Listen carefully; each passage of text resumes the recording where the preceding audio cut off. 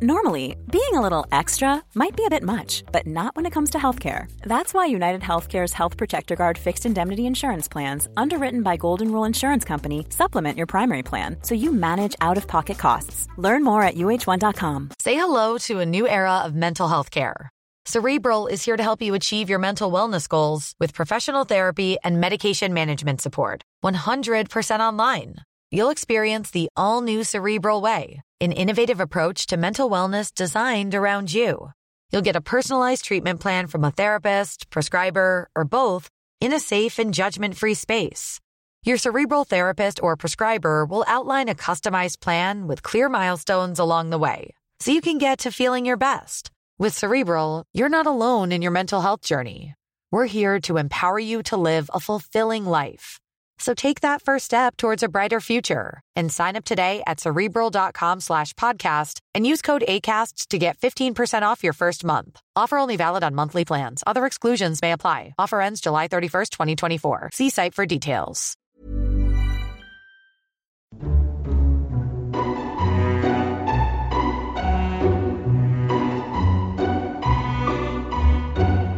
Hello and welcome to Lore Watch, a roundtable freeform discussion about lore in the games of Blizzard Entertainment. I'm Ann Stickney, one of two lore-focused writers at Blizzard Watch, and I've got both of my marvelous co-hosts with me today. First up, he's a lore writer. He plays warriors, like, a lot, and he would be Matt Rossi. Hey, Rossi, how's it going? It's going fine. It's good. Everything is good. Everything's great. Yeah. If you don't know, I ran a D&D game for the Blizzard Watch people this weekend, and I like running D&D, but every time I run D&D, like, I'm like emotionally flattened out the next day. It's like it's kind of like performance version of doing a marathon, because you have to wear a lot of different hats and you have to keep everybody, like, you know, mindful of as many things as possible. And it's great. I enjoy it. I like DMing, but then afterwards I'm very tired. Like, I'm always like, high stress environment and the come down from that, I guess. Yeah. So today I'm trying to sound like a guy who does a podcast about lore in World of Warcraft. It's okay. We got a lot of nerdy things to talk about, and I'm sure that will draw you back into nerdy headspace. Also with us, of course, is our other co-host. He's a shaman columnist. He's a shaman expert. He's also a lore expert, and that would be Joe Perez. Hey, Joe. How's it going? Well, hi. It's going pretty well. I played in that game yesterday, and it was very fun. I am a very small man who's about to be even tinier because I just leveled up and I took Reduce. So I can carry myself around with Mage Hand because, touching wow. dirty. Okay. That sounds like fun. I'm sorry I missed the game. I had other prior commitments that took precedence over things, so I didn't. I'm going to be upfront. There were 6 people there. I was like, oh, God. So it was a rather large group with 6 people. Yeah. Yeah, there was a lot of people. My favorite D&D group size is between 4 to 6, and that includes me. When you've got 6 players and a DM, and some of them haven't played that much or that recently, you're kind of like, oh, God. That's a lot of cats to juggle. Yeah. I'm mixing my metaphors. Oh, well, deal with it. Anyway, so we've got a few different things to talk about this week. As always, we do have some emails to discuss. If you do have an email for the show, you can send that to podcast@blizzardwatch.com. Just put Lore Watch in the subject line so that we know that it's intended for this show. We'll be getting to those in a little bit, but first off, 8.2. It's coming out this week. It's coming out on Tuesday. For people that are listening to the recorded version of this show, next Monday. Hey, have you been enjoying 8.2? Because it's been out for like a week now. I hope you have. For patrons, hey, couple of days, guys, get your stuff together because we're about to go to Nazjatar. And also to Mechagon, which brings us to our other point. Blizzard released a new comic the other day. It was a Mechagon comic, and boy, was that interesting. It was basically kind of like a little introduction as to what Mechagon is.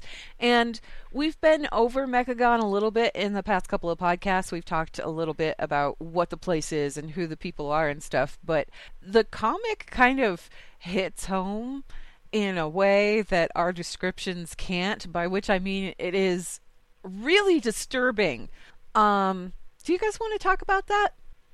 You guys read it, correct? Oh yeah. Okay. I don't really see what you're all disturbed by. King Mechagon's going to save us all from the curse of flesh and give us all immortality, whether or not we want it. Without us even having to earn it. We're not going to have to earn it like his other followers did. I mean, that's great news. And, you know, if it happens to wipe out our brains, I mean, you know, okay. Sometimes you got to break some eggs to make an omelet, and sometimes you got to destroy people's psyches in order to cure them from the curse of flesh so they can be mindless automatons. It's better to be a mindless automaton than dead, right? I mean, sir, he's doing us a favor. I mean, I'm sure they'll figure out some ways that you could, like, eventually re-educate the people to be something. I mean, they even pointed out, like, he's going to make adjustments. It's going to be, we're not going to be completely brain dead. We're just going to serve our king. Yeah, exactly. Yeah. And what I loved about the story, like, moving away from this for a second to like my actual thing, is I love how effing scary gnomes are. Yes. These are gnomes. They're mecha gnomes, but they're still gnomes. The joke race of Azeroth, and they're going to kill everybody if they're not stopped. I would like it pointed out that when I said that gnomes were evil and everybody laughed at me, this comic is my justification. Scary evil. You know, the thing is that gnomes, unlike goblins, gnomes are competent and intelligent. Goblins are dumb and inept. They are no threat, and they've never been a threat. They used to be super smart. But Not they so haven't much been anymore. in a very long time. Yeah. They blow themselves up as much as they blow other things up. It's fine. Yeah. But gnomes, when gnomes decide we're going to do something awful, they do it. And they do it well. Mechagon here in this story is competent.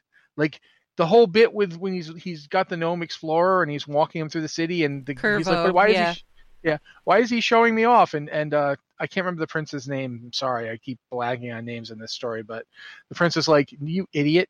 He's showing you off to drum up support among the people. He wants them to see how weak and feeble you are.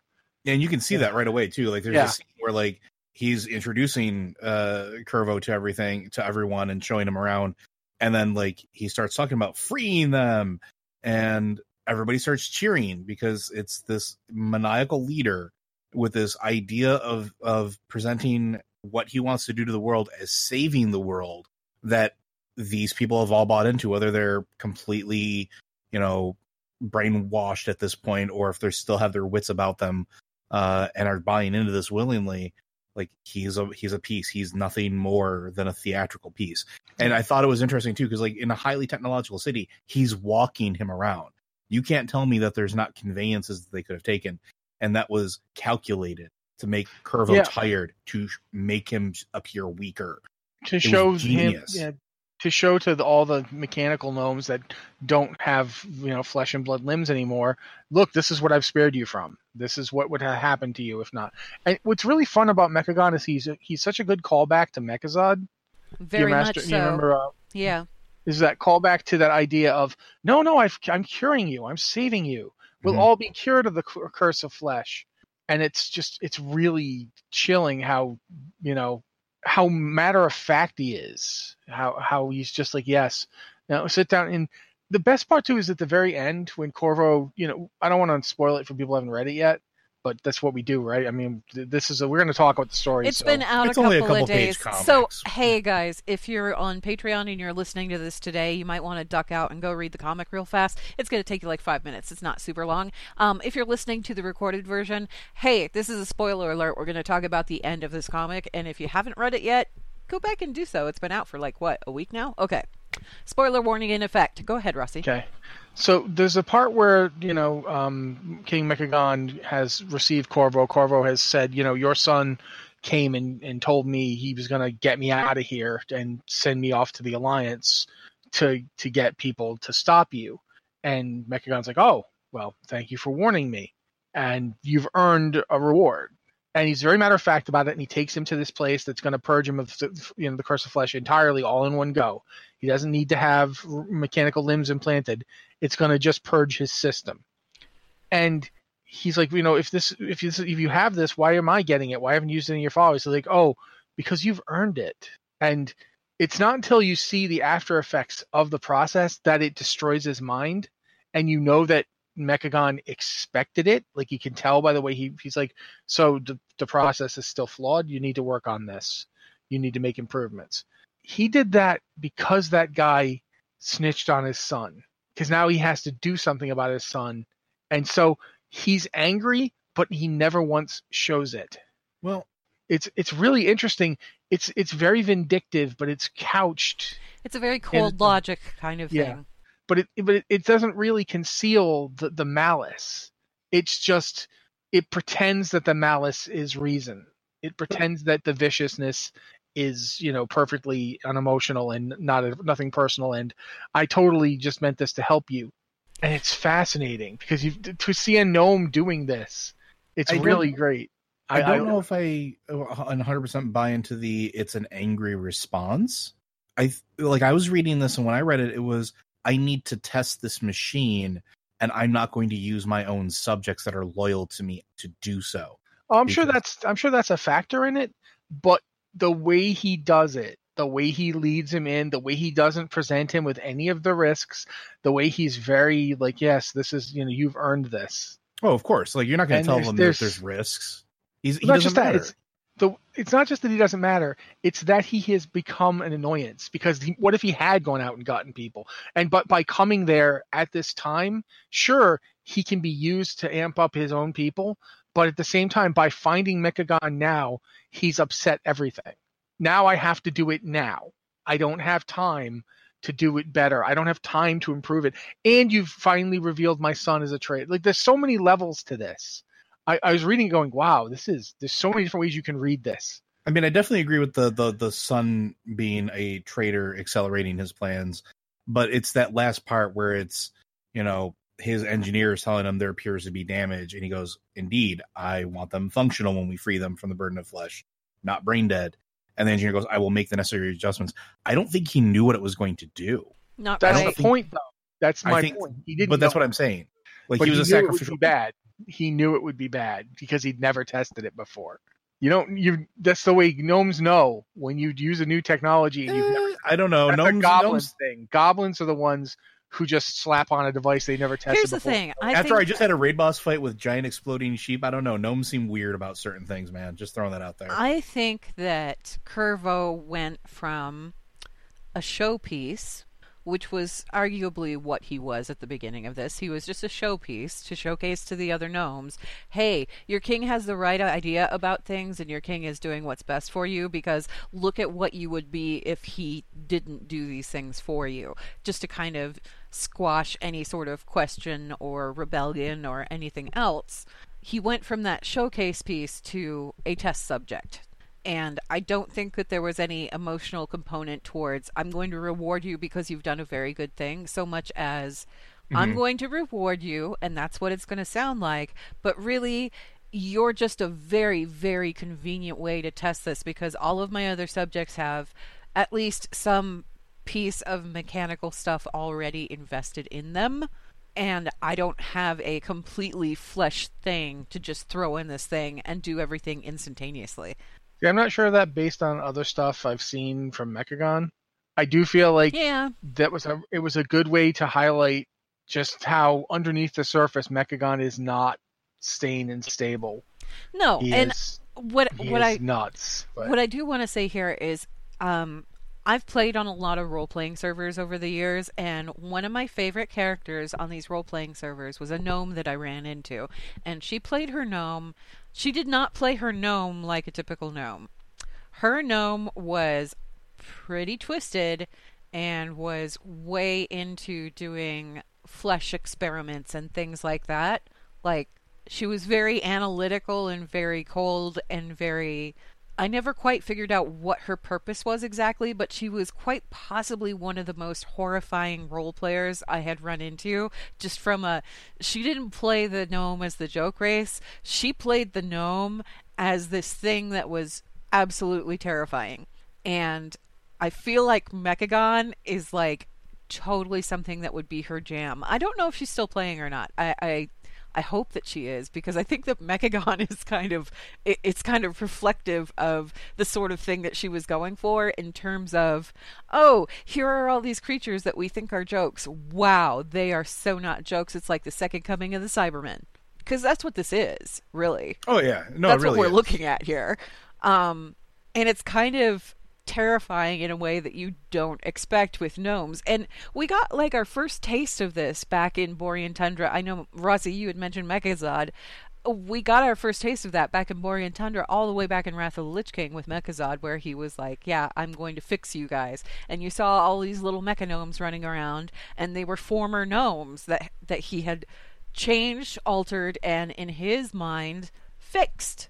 And I'm putting fixed in air quotes here, because logically speaking, did he fix them? Yes, he returned them to the state from which they had originally come from.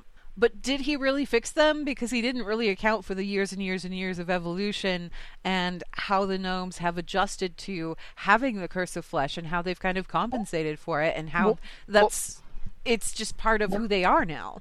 One of the things that gets me about the concept of fixing them is, in many cases, gnomes they've never been mechagnomes. These are the children and grandchildren of gnomes that were this is like saying, I'm going to revert you to the state your ancestors were. That's not a state they've ever been in. They don't know that state. Mm-hmm. They don't necessarily want it. Like, would you want to be reverted back to your ancestry? Like, I don't want to suddenly be 5 feet tall. Like, my ancestors were a lot shorter than me and looked very different than me. I've seen pictures of them. As someone who's 5'3", I vaguely resent that statement. Well, yeah, but it's as somebody who's 5'3", I resent that statement. Nevertheless, I don't want to suddenly have the same trouble you guys have getting tall stuff. Thanks, but you know what I'm saying, though. You know where I'm going with this. Yes. They don't ask. The thing with Mechazod and the thing with Mechagon is they don't ask. He isn't offering this to the world. He just wants to do it, whether or not they want it. And he's not even taking into account all the people that aren't under the curse of flesh. What happens to them? Do they die? Do they turn into machine people? What's this thing going to do to, say, like, the entirety of the Horde? Turn them into Cybermen. Like, there's a lot of this that's really interesting, and I don't want to take away from the creepy factor, but I do want to play up the competence factor, because that's what really gets me about this. Is people always want to treat gnomes like a joke. They always want gnomes to be, ha, we're going to punt them. This time, the threat to the world that the gnomes pose is pretty significant. This is a big deal. These guys are going to mess stuff up. And that's the thing. Like, I don't want King Mechagon to just be nuts. I want this to be, he's broken, but this is a logical conclusion that he's come to as a result of what has happened to him and what he perceives as a weakness, and applying all of that gnome genius to that end. And that's what makes him scary. It's not just like, oh, he's nuts, he's made a dark pact, or, his psyche shattered. It's, no, he's on the wrong path, but look how he's getting there. It's methodical. This is a logical conclusion. It's a logical conclusion that he's coming to, and he's going through it by logical means. And I like that better than the mad villain that a lot of our villains have been in the past. So, like, I like where this is potentially going. Yeah, I think to a degree what will be interesting to see is how much of Mechagon's backstory we get. Like, was he an original Mechagnome? Like, because he was king of the gnomes. When he was freed, one assumes that he was one of the gnomes that went to Uldaman, and eventually got freed and started a Gnomeregan. When he decided to go look for Mechagon, did he name himself after the place, or is it named after him? And, like, did he go find it? Like, there's still a lot here we don't really understand or know, and I want to get that story. I want to know who this guy is and why he's doing what he's doing. Because if he's like Mechazod is neither crazy nor evil. Mechazod was a Mechagnome, and he was operating from first principles. He was disassembled, and when he was put back together, as far as he was concerned, he treated the infection of the curse of flesh like it had just happened. Because he wouldn't never have even seen it. Remember, like, Loken put the curse of flesh in after, and it infected all the various Titan forged creations. That would have been after Mechazod was taken apart. So we don't know what Mechagon's perspective on this is, and that's going to be fascinating to find out. Like, where does he come from on this? Regardless, we will be able to experience all of this in just a very short period of time, because 8.2 comes out this Tuesday, or, like I said, if you're listening to the recorded show, came out last week. Go check out all this stuff, because we're pretty fascinated. With that, though, I think we're going to go ahead and move on to some emails. Okay, so our first email comes from Easy Target, who's a troll hunter from Oldemon, rolling dice in anger since 1980. Call back to D&D, I guess. Let's go ahead and start with that email, though. He says, "Hello, fantastic sounding watchers. While leveling a Blood Elf warrior for the heritage armor, I noticed what appeared to be a Darnassian ship sunk in anchorage at a ship slip. Why is it there?" And there's two questions here. That's the first one. Where did you see it? They said that they saw it sunk in anchorage at a ship slip while they were doing the Blood Elf Heritage Armor quest. So they saw it in, but I still don't know where they saw it. I'm going to assume that it was somewhere near the Sunwell or around that area. I mean, first off, Darnassian ships are not that different from some of the Blood Elf ships. Like It's Blood the Elves, coloring that's different.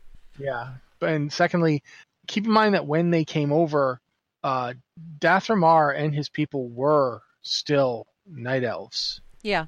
Like they started changing as they got further and further away from Kalimdor. It wasn't hey, we've passed over where the Maelstrom is.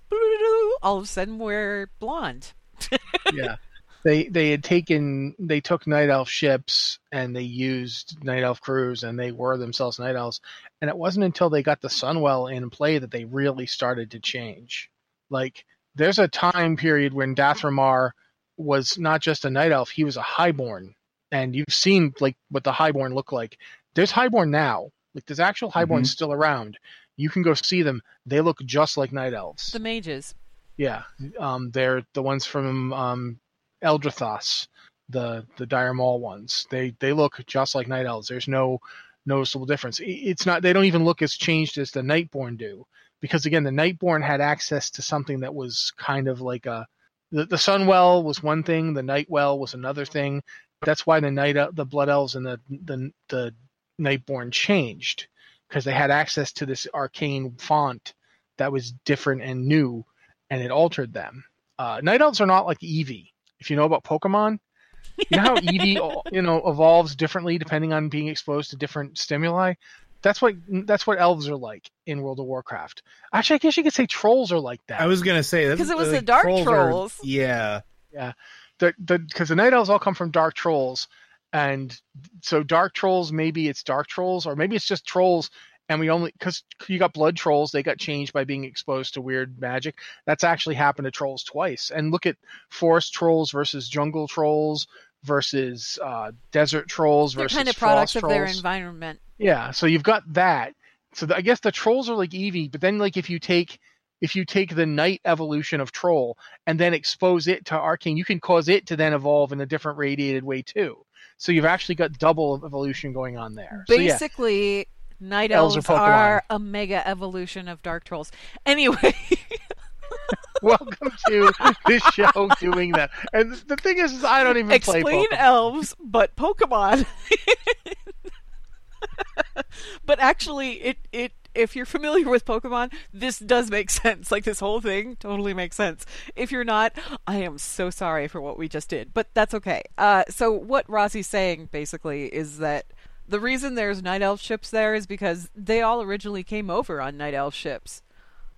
Pretty much. I mean, also, you'll have to look at the fact that depending on where these ships are located, first off, it could be just the original ships that came over when they passed over. I feel like I should point out I haven't done the Blood Elf Heritage Armor quest yet, and I need to, but I just haven't gotten around to it yet. So that would be why I'm like a little hesitant as to where you're seeing this wreckage. If it was on the shores where they originally arrived, which I'm assuming that might be the case because we are dealing with heritage armor here, that's your explanation. If you saw it around the Sunwell area, there were a lot of Night Elf ships that showed up when everything was going down with the Sunwell in Burning Crusade. So you could be seeing wrecks from that. Also, if you level as a new Night Elf, there is a group of Night Elf spies that are spying on the Blood Elves. Yeah, it could be those spy ships too. Yeah, so they could actually also have ships. So there's a variety of different ways this could work out. I guess the point being here is don't assume that the night elves and the blood elves are at war, because that's not the case. It's just night elf, being a night elf is part of their heritage. So yeah, there's probably going to be Darnassian stuff sitting around here and there. It's part of who they are. It's part of where they came from. Easy Target has a second question here too, and it kind of ties into what we were just talking about, actually.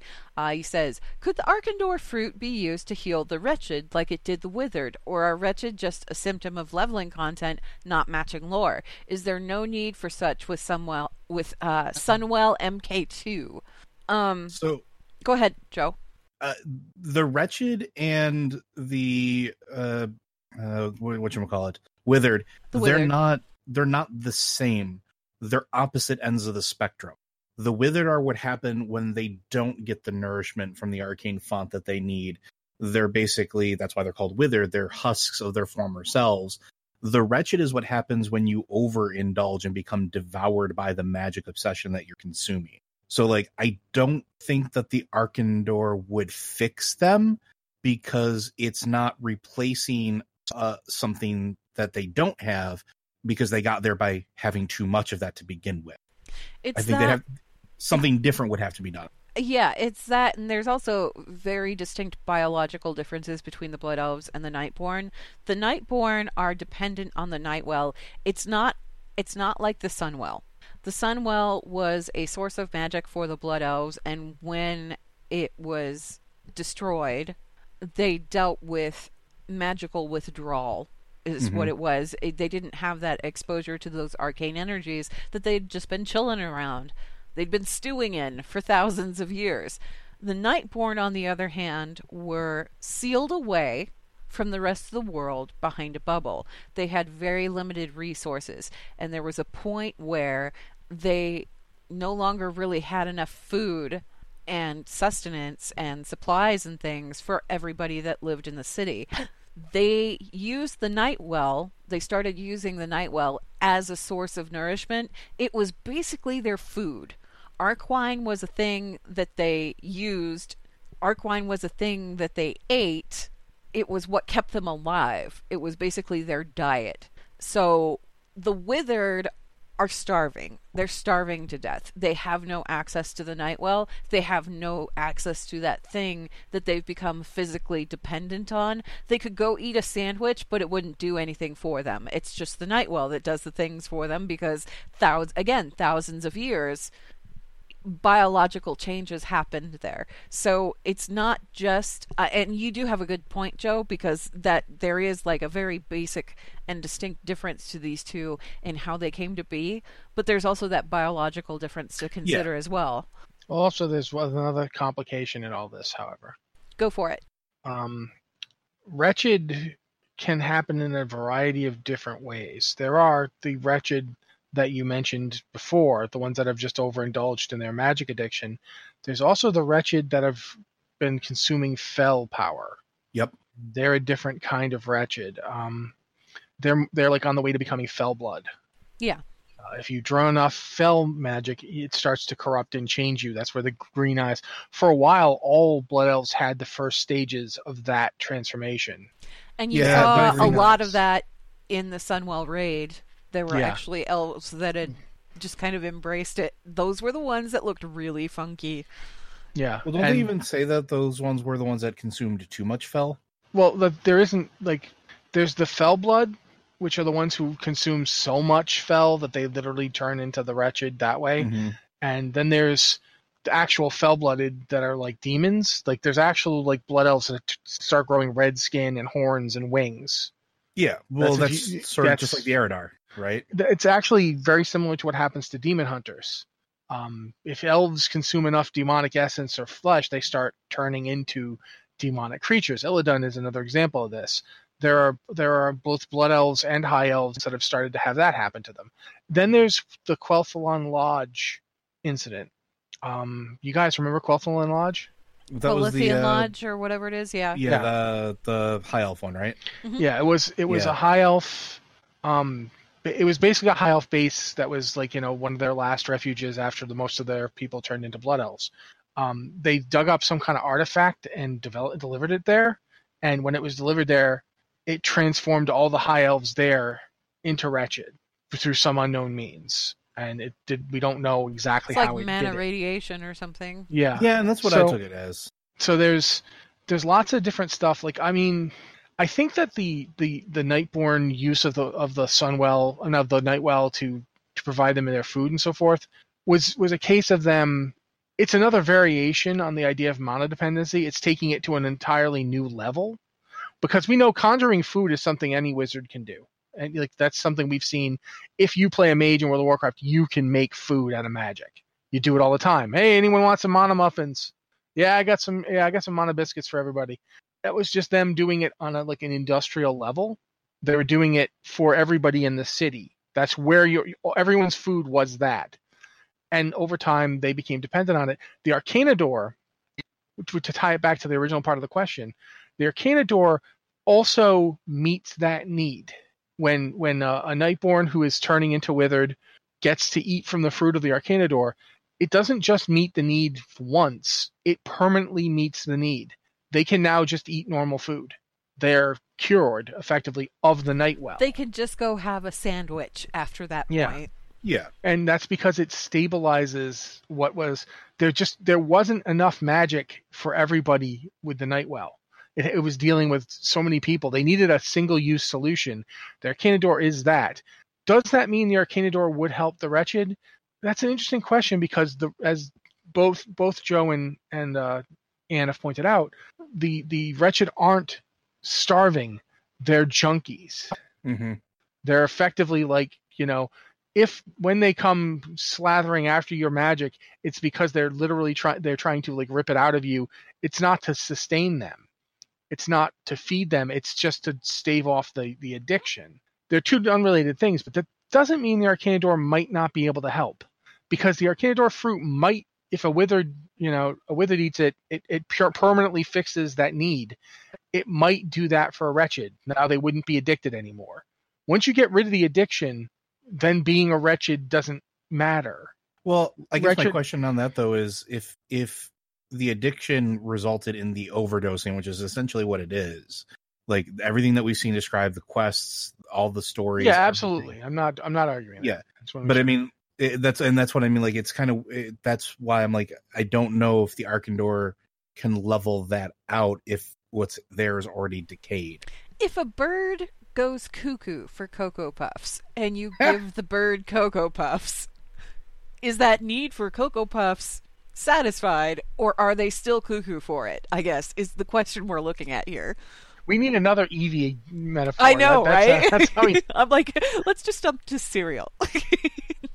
Honestly, like I said, I'm not saying that it would work. I'm saying that it would be interesting to see them develop a story about maybe some enterprising Nightborn is like, yeah, let's try this, and then maybe it doesn't work, and it's in fact it's like handing like, hey, you're it could be even worse. Yeah, oh, you're addicted to magic. Here, have some pure like super magic. And then they turn into like a mega Wretched, and now you've got like, oh god, that was a mistake. Let's not do that again. But you know what I mean? Like, you know how the trolls can bulk up into those berserker trolls? Yes. I was just thinking an that elf turning into like some berserker elf, like giant bulky elf, all juiced up you know on what? a door. That's actually pretty. That's not too far from unlikely, because they do come from that same troll stock, right? Yeah, that is an evolutionary trait that they could potentially follow. So I think it would be interesting to see them deal with it in the story. I don't know that the Arcana Door fruit could help them, but you could imagine at least one Nightborn being like, hey, my new Blood Elf friend, have you thought about trying this? And then they like, yeah, we could cure all the Wretched. And then it turns out, oh no, we shouldn't have done that. Oh god, no. But, why did we give him the mojo? Yeah. Yeah. Okay. Well, something interesting. Thank you for the questions there, Easy Target. We're going to move on to the next question here. This is from Cressedia, who's from the Argent Dawn EU, who says, hey, Watchers, in the Crucible of Storms raid, we get to hear N'Zoth whisper sweet nothings into our characters' ears. One of the whispers I noted recently said, the fall of night reveals her true face. She will bring only ruin. Any idea who he's talking about here? Sylvanas, Azshara, Tyrande, Azeroth? Would love to hear your thoughts. Thanks for always putting on a great show, Cressedia. That's a very good question. And I'm just going to let you guys run with it. I'm just glad it's not saying your friends will explode, your heart will abandon you. No, your Sorry, friends will abandon you. you Your know, heart will. no. Yeah. Anyway. The problem with when I ran AQ40 back in the day, my wife and I were in the same room, and your whispers are different. So she would often get your heart will explode right around the time I was getting your friends will abandon you. So it sounded like he was saying your friends will explode, and that became a joke. I'm sorry. Now I've explained it too much. One time I made fortune cookies, and all of my fortunes were whispers from Cthulhu.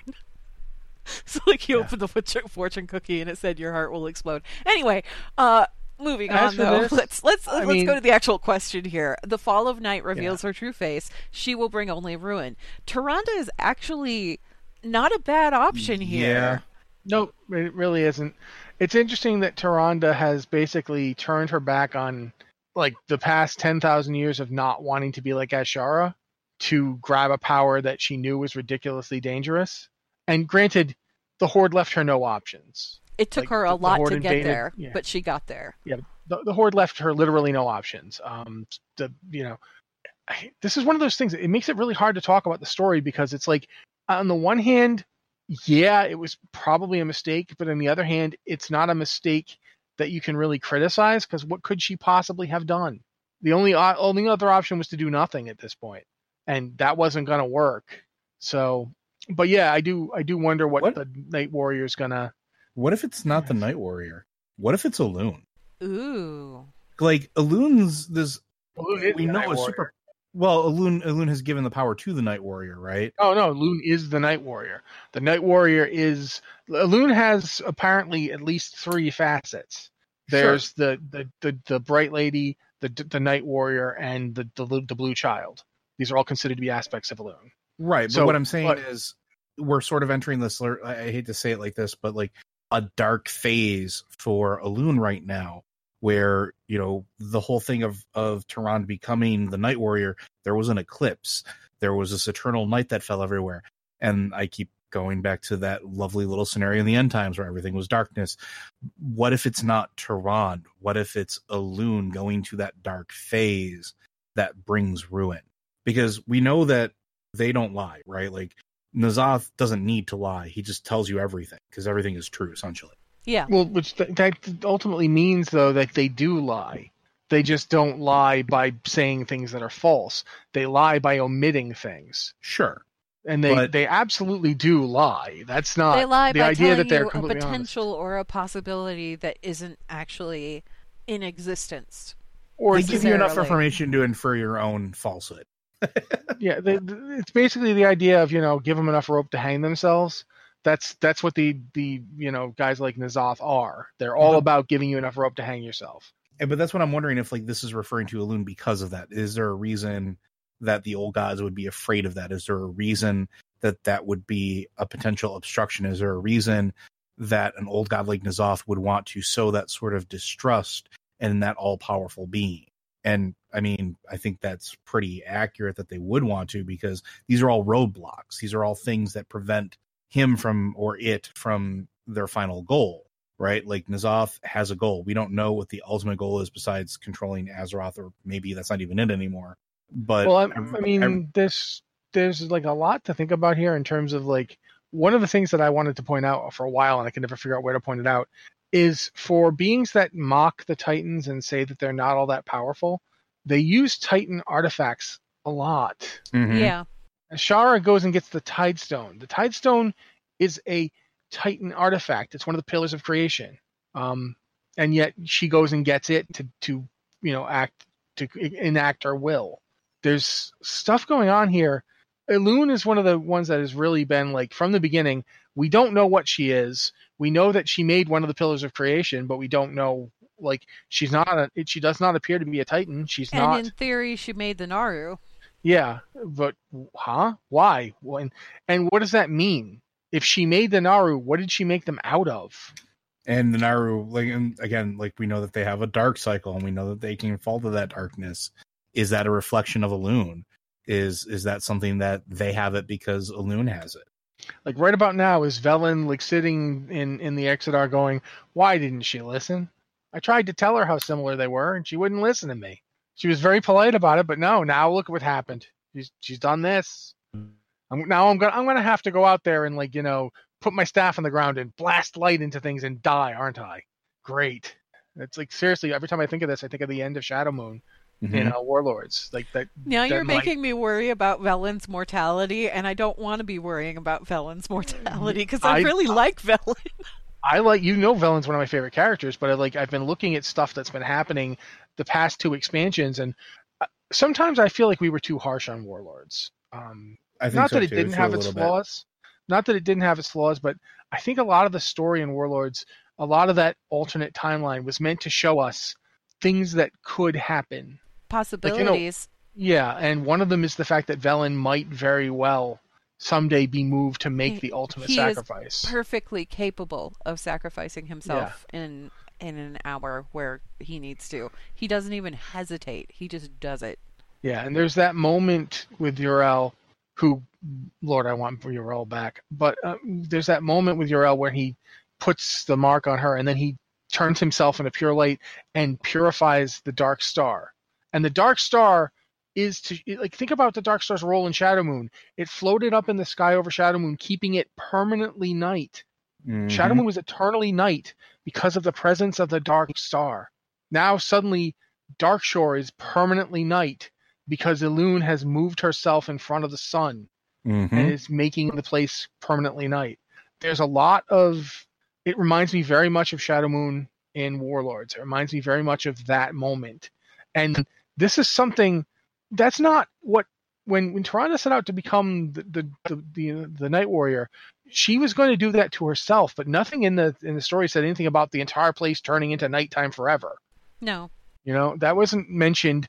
And for what we knew of the Night Warrior was usually it killed people who tried to do it. They died. Maiev Shadowsong, who is not what I would call a shy retiring type, when she heard that Tyrande was going to do this, was like, we got to stop her right now. That she gonna die.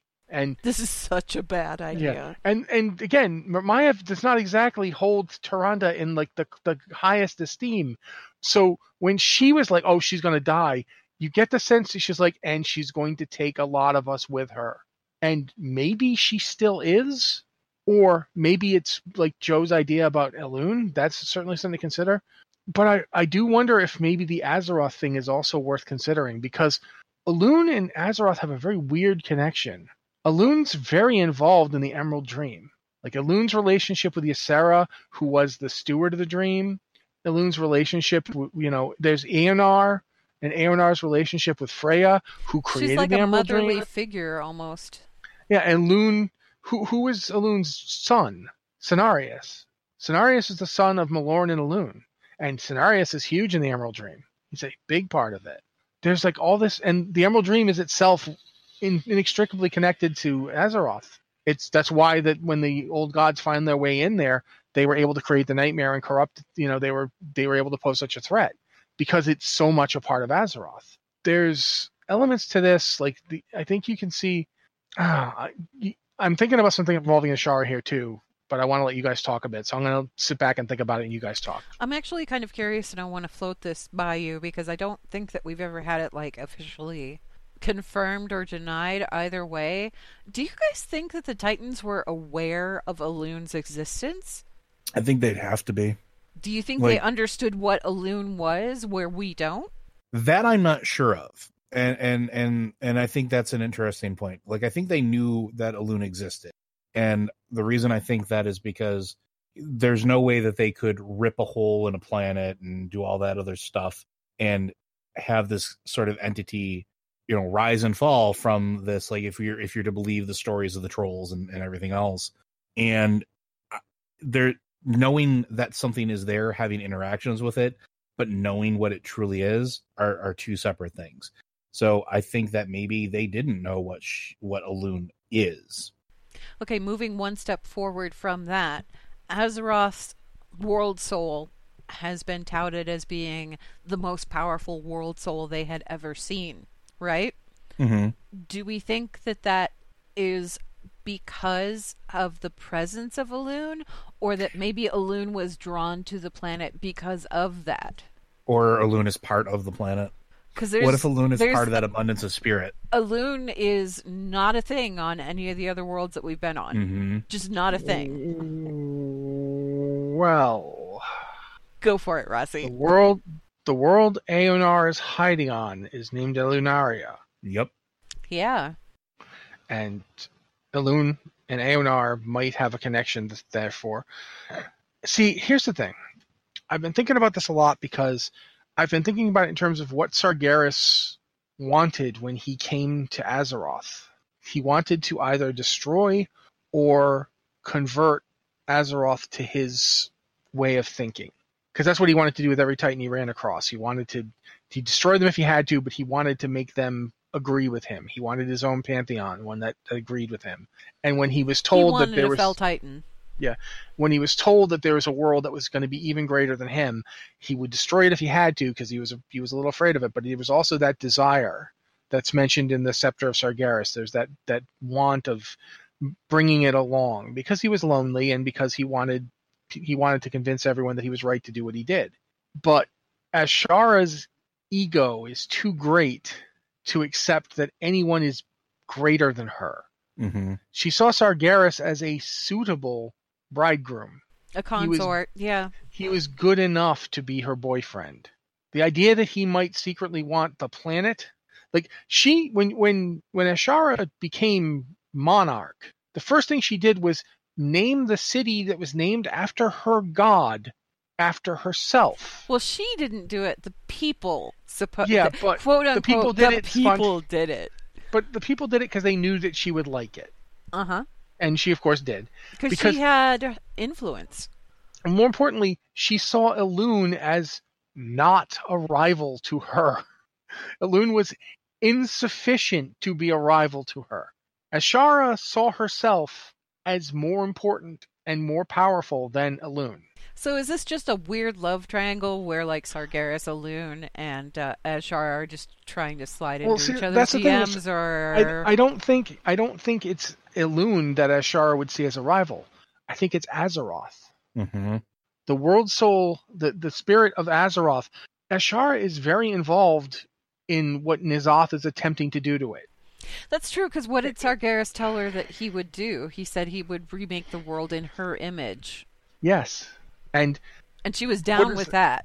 What does that mean? Does that mean that he would just make the planet look the way she thinks it should? Or does it mean he was going to fuse her and the world soul together? It's an infant world soul. It doesn't have adult That's cohesion. A terrifying thought. Yeah, if you take Ashara and you make the world soul in her be the same being, you've now given it a personality. You've now made it like it could now be Sargeras' consort in physical truth. Like that's just, and you know that Ashara is still involved in N'Zoth's plan to corrupt Azeroth. She even says so at the end of the raid when you're confronting her. She, upbraids people for like having the whole Heart of Azeroth deal. Like, yeah, you've done exactly what we wanted. It's like she's eliminating a rival or supplanting her. Yeah. Because we're bringing the Heart of Azeroth suffused with Azeroth's power to Ashara. We're bringing it right in.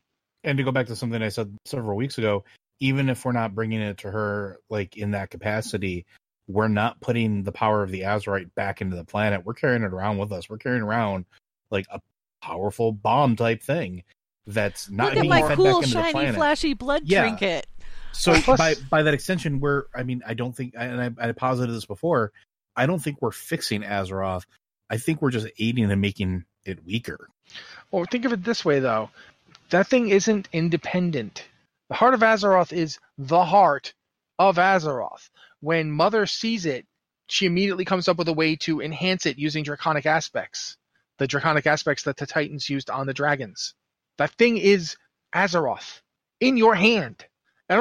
Maybe the danger isn't that you're weakening Azeroth. It's that you have literally pulled all the stuff that makes Azeroth what it is away from that safety of the core of the world, and you're just carrying it around. Instead of pulling a chunk of old god out of the planet, we're pulling the world soul out of the planet.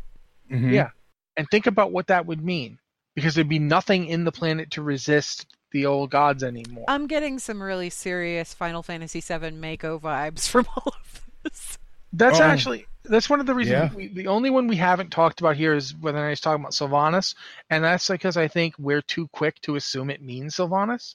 Like, I don't think Sylvanas has been hiding her true face. Yeah, and I don't think it's been talking about Sylvanas at all. No, because I don't think Sylvanas' true face was revealed quite some time ago. I think at this point, the beginning, well before the fall of night, if we're talking about the events in Darkshore, Sylvanas had already, shown her whole bleep, to use a slightly crude version. She just straight up said, "This is what I am, and I am not." Although I honestly do feel like the exposure to Azerite was like an epiphany to Sylvanas. Mm-hmm. It's definitely gives given everyone her ideas on definitely like a big scale. I definitely think that it had that effect. What's interesting is nobody has talked about whether or not it's had that effect on Anduin. Okay. And we're getting further and further away from the actual question here, but think about that. This is good. Keep going. Anduin got a piece of that stuff handed to him, and he touched it and held it and felt it. And since then, look at how Anduin Rin put on a suit of armor, went to Undercity with his army, led it from the front, and directly engaged in combat. The same guy that once went into a room with Garrosh Hellscream and tried to talk him down. Yeah. Now, I'm not saying that he didn't have pressing reasons to do it. I'm not saying it doesn't make sense that at this point in time he would be done with Sylvanas' beep. But you're wondering if that influences decision-making process. Of all people, why did Anduin go himself when he is not the warrior his father was? And when he just saw what happened to his dad. Yeah, and to be fair, he does better in that cinematic than he has any right to. He turns one guy into chum. He just smashes that guy until he is like a bleeding pile of stuff on the ground. And then he goes off super nuclear light infused dude.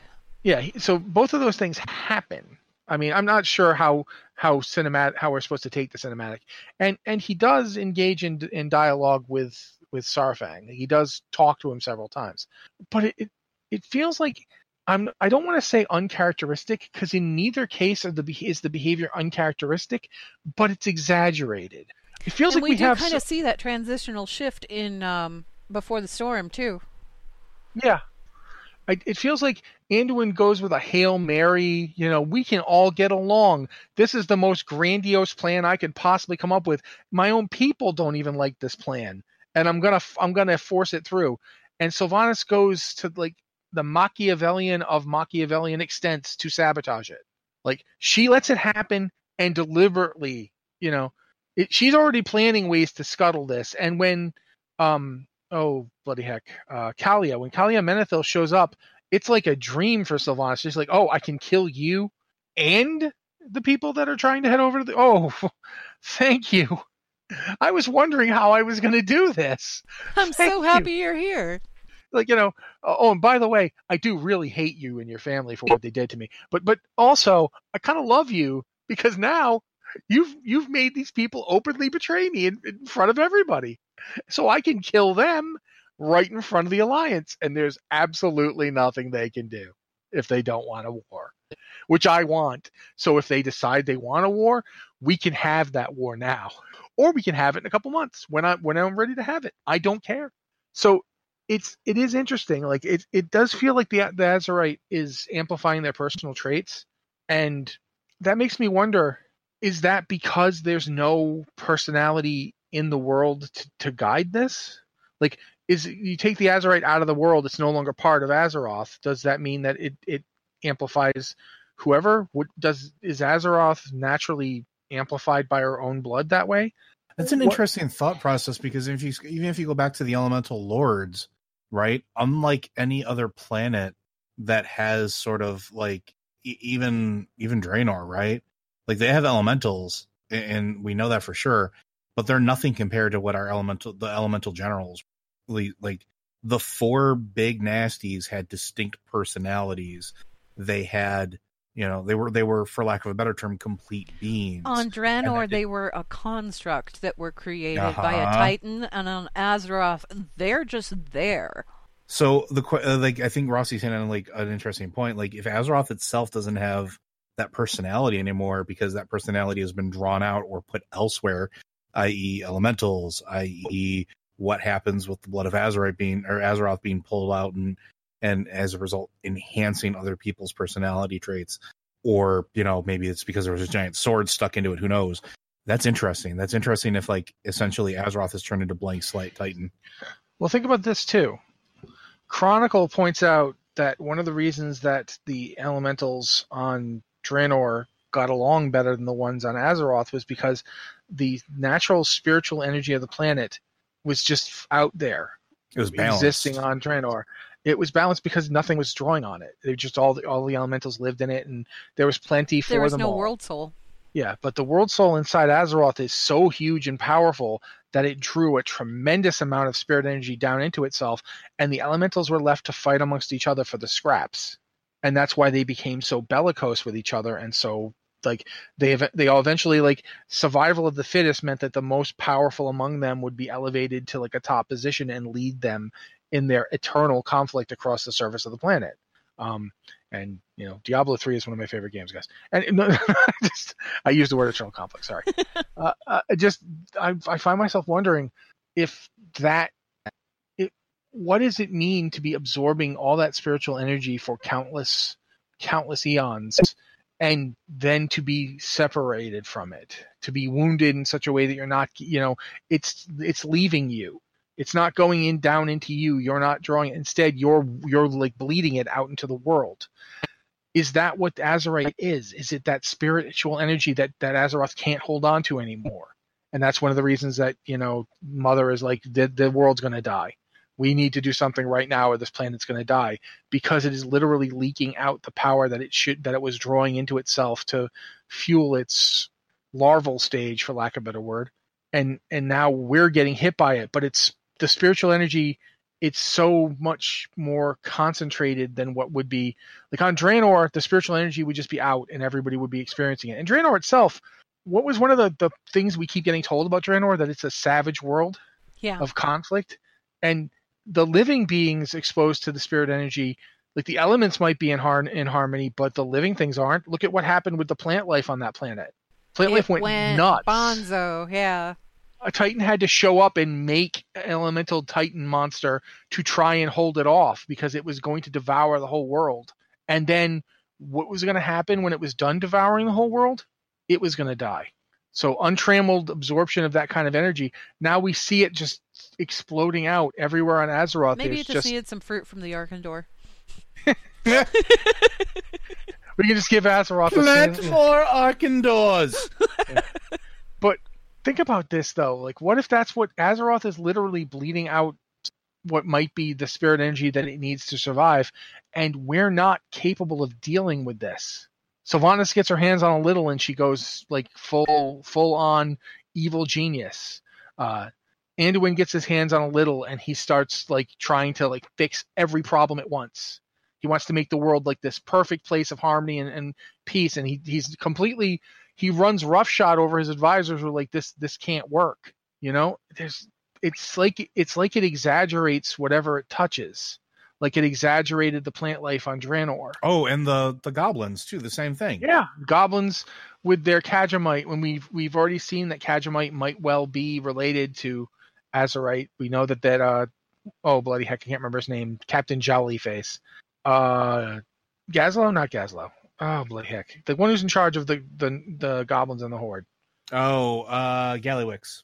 Yeah, he had a piece of Azerite on the top of his staff that just looked like any old piece of like red crystal, until then the new Azerite started coming out and then it turned gold. So does that mean that Azerite's related to Khajiit in some way? Does that mean that Khajiit's like, scabbed over Azerite? Like, what's the deal with the whole idea giving thing? There's a lot to this. And if the old gods are symbiotes, if they're parasites, one of the things they're trying to do is use that energy for themselves. They're trying to get it for themselves, for their purpose of transforming the world into a void titan.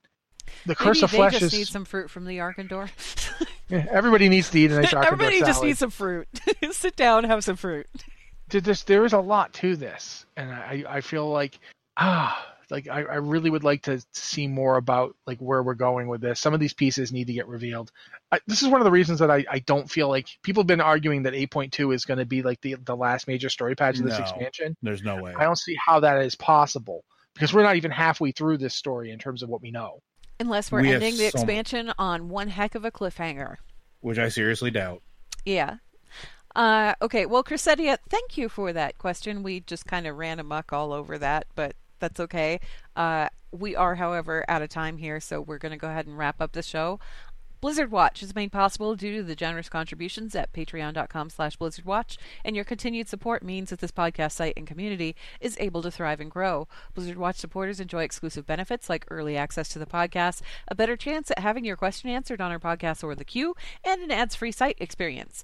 And we mentioned it in passing, but let's go ahead and go back to that. Before the Storm, it's a very good book. If you haven't experienced Before the Storm, you can actually listen to it for free. For you guys listeners of Blizzard Watch, Audible is offering a free audiobook download with a free 30-day trial to give you the opportunity to check out their service. Before the Storm is available on Audible as one of those downloads. It's read by the same voice actor that plays Anduin. We were talking about him too. Very good book written by Christy Golden. There's also a wide selection of other World of Warcraft books on there if you just, want to check out the lore, or if you're just done with the lore, there are thousands and thousands and thousands of other titles that you can check out as well. You can download those by going to blizzardwatch.com/audible and signing up for that free 30-day trial. And every sign up helps support the show and everything that we do. Final thoughts, you guys. I want a brief statement here, even though we could probably go on for like another hour and a half just on this.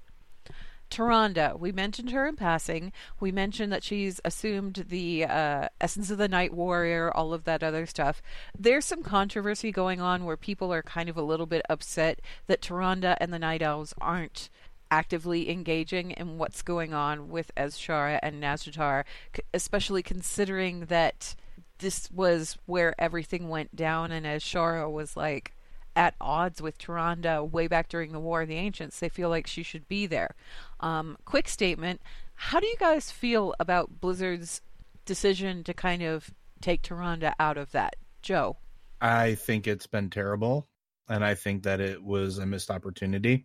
I don't understand why they wouldn't want that there, and it's something that I feel like we've been building towards, and it feels like we're not going to get a payoff that I don't know about everybody else, but I thought we should have by now. Okay, Rossi, same question. It is this decision that makes me not want Azshara to get any kind of final fight here. I want Azshara to escape and continue on her path because I do want Tyrande and Azshara. There's a bit, I think it's in Wolfheart, where Ashara's, like an image of Azshara appears to Tyrande as literally everything Tyrande is afraid of becoming. And I would have absolutely killed for a scene where they meet this time and Azshara's like, "Oh, you've woken up a little bit. That's nice. I was despairing of you ever growing up, child. Now you're a little bit more like me, and that's always good. Being more perfect is always good." Like, just imagine like Tyrande's horror at realizing that, what she has actually taken a step along being more like Azshara. So here's my thoughts on this. I don't feel like we should be upset about this. I feel like what we should be looking at is, what has Tyrande done? How is that affecting her? And why wouldn't she go to confront Azshara? What is happening to her right now that is preventing her from viewing Azshara as the kind of threat that she needs to go immediately deal with? And I don't know about you guys, but frankly, I'm a little bit worried and I'm a little bit terrified because we know almost nothing about the Night Warrior, the essence of the Night Warrior, other than it killed people when they tried to get it. Tyrande got it. She has it. So what's happening to her now, and why is that more important than what was arguably one of the most important conflicts of her life to date? And on that note, we're going to go ahead and wrap it up. So, thanks as always for listening, guys, and we will see you again in 2 weeks.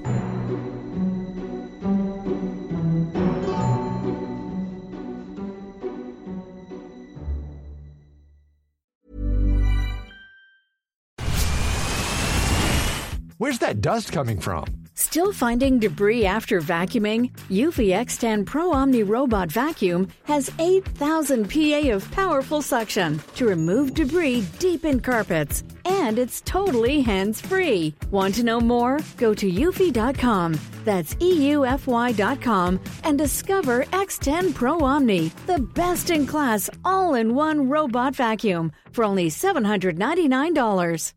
Botox Cosmetic, out of botulinum toxin A, FDA approved for over 20 years. So, talk to your specialist to see if Botox Cosmetic is right for you. For full prescribing information, including boxed warning, visit BotoxCosmetic.com or call 877-351-0300. Remember to ask for Botox Cosmetic by name.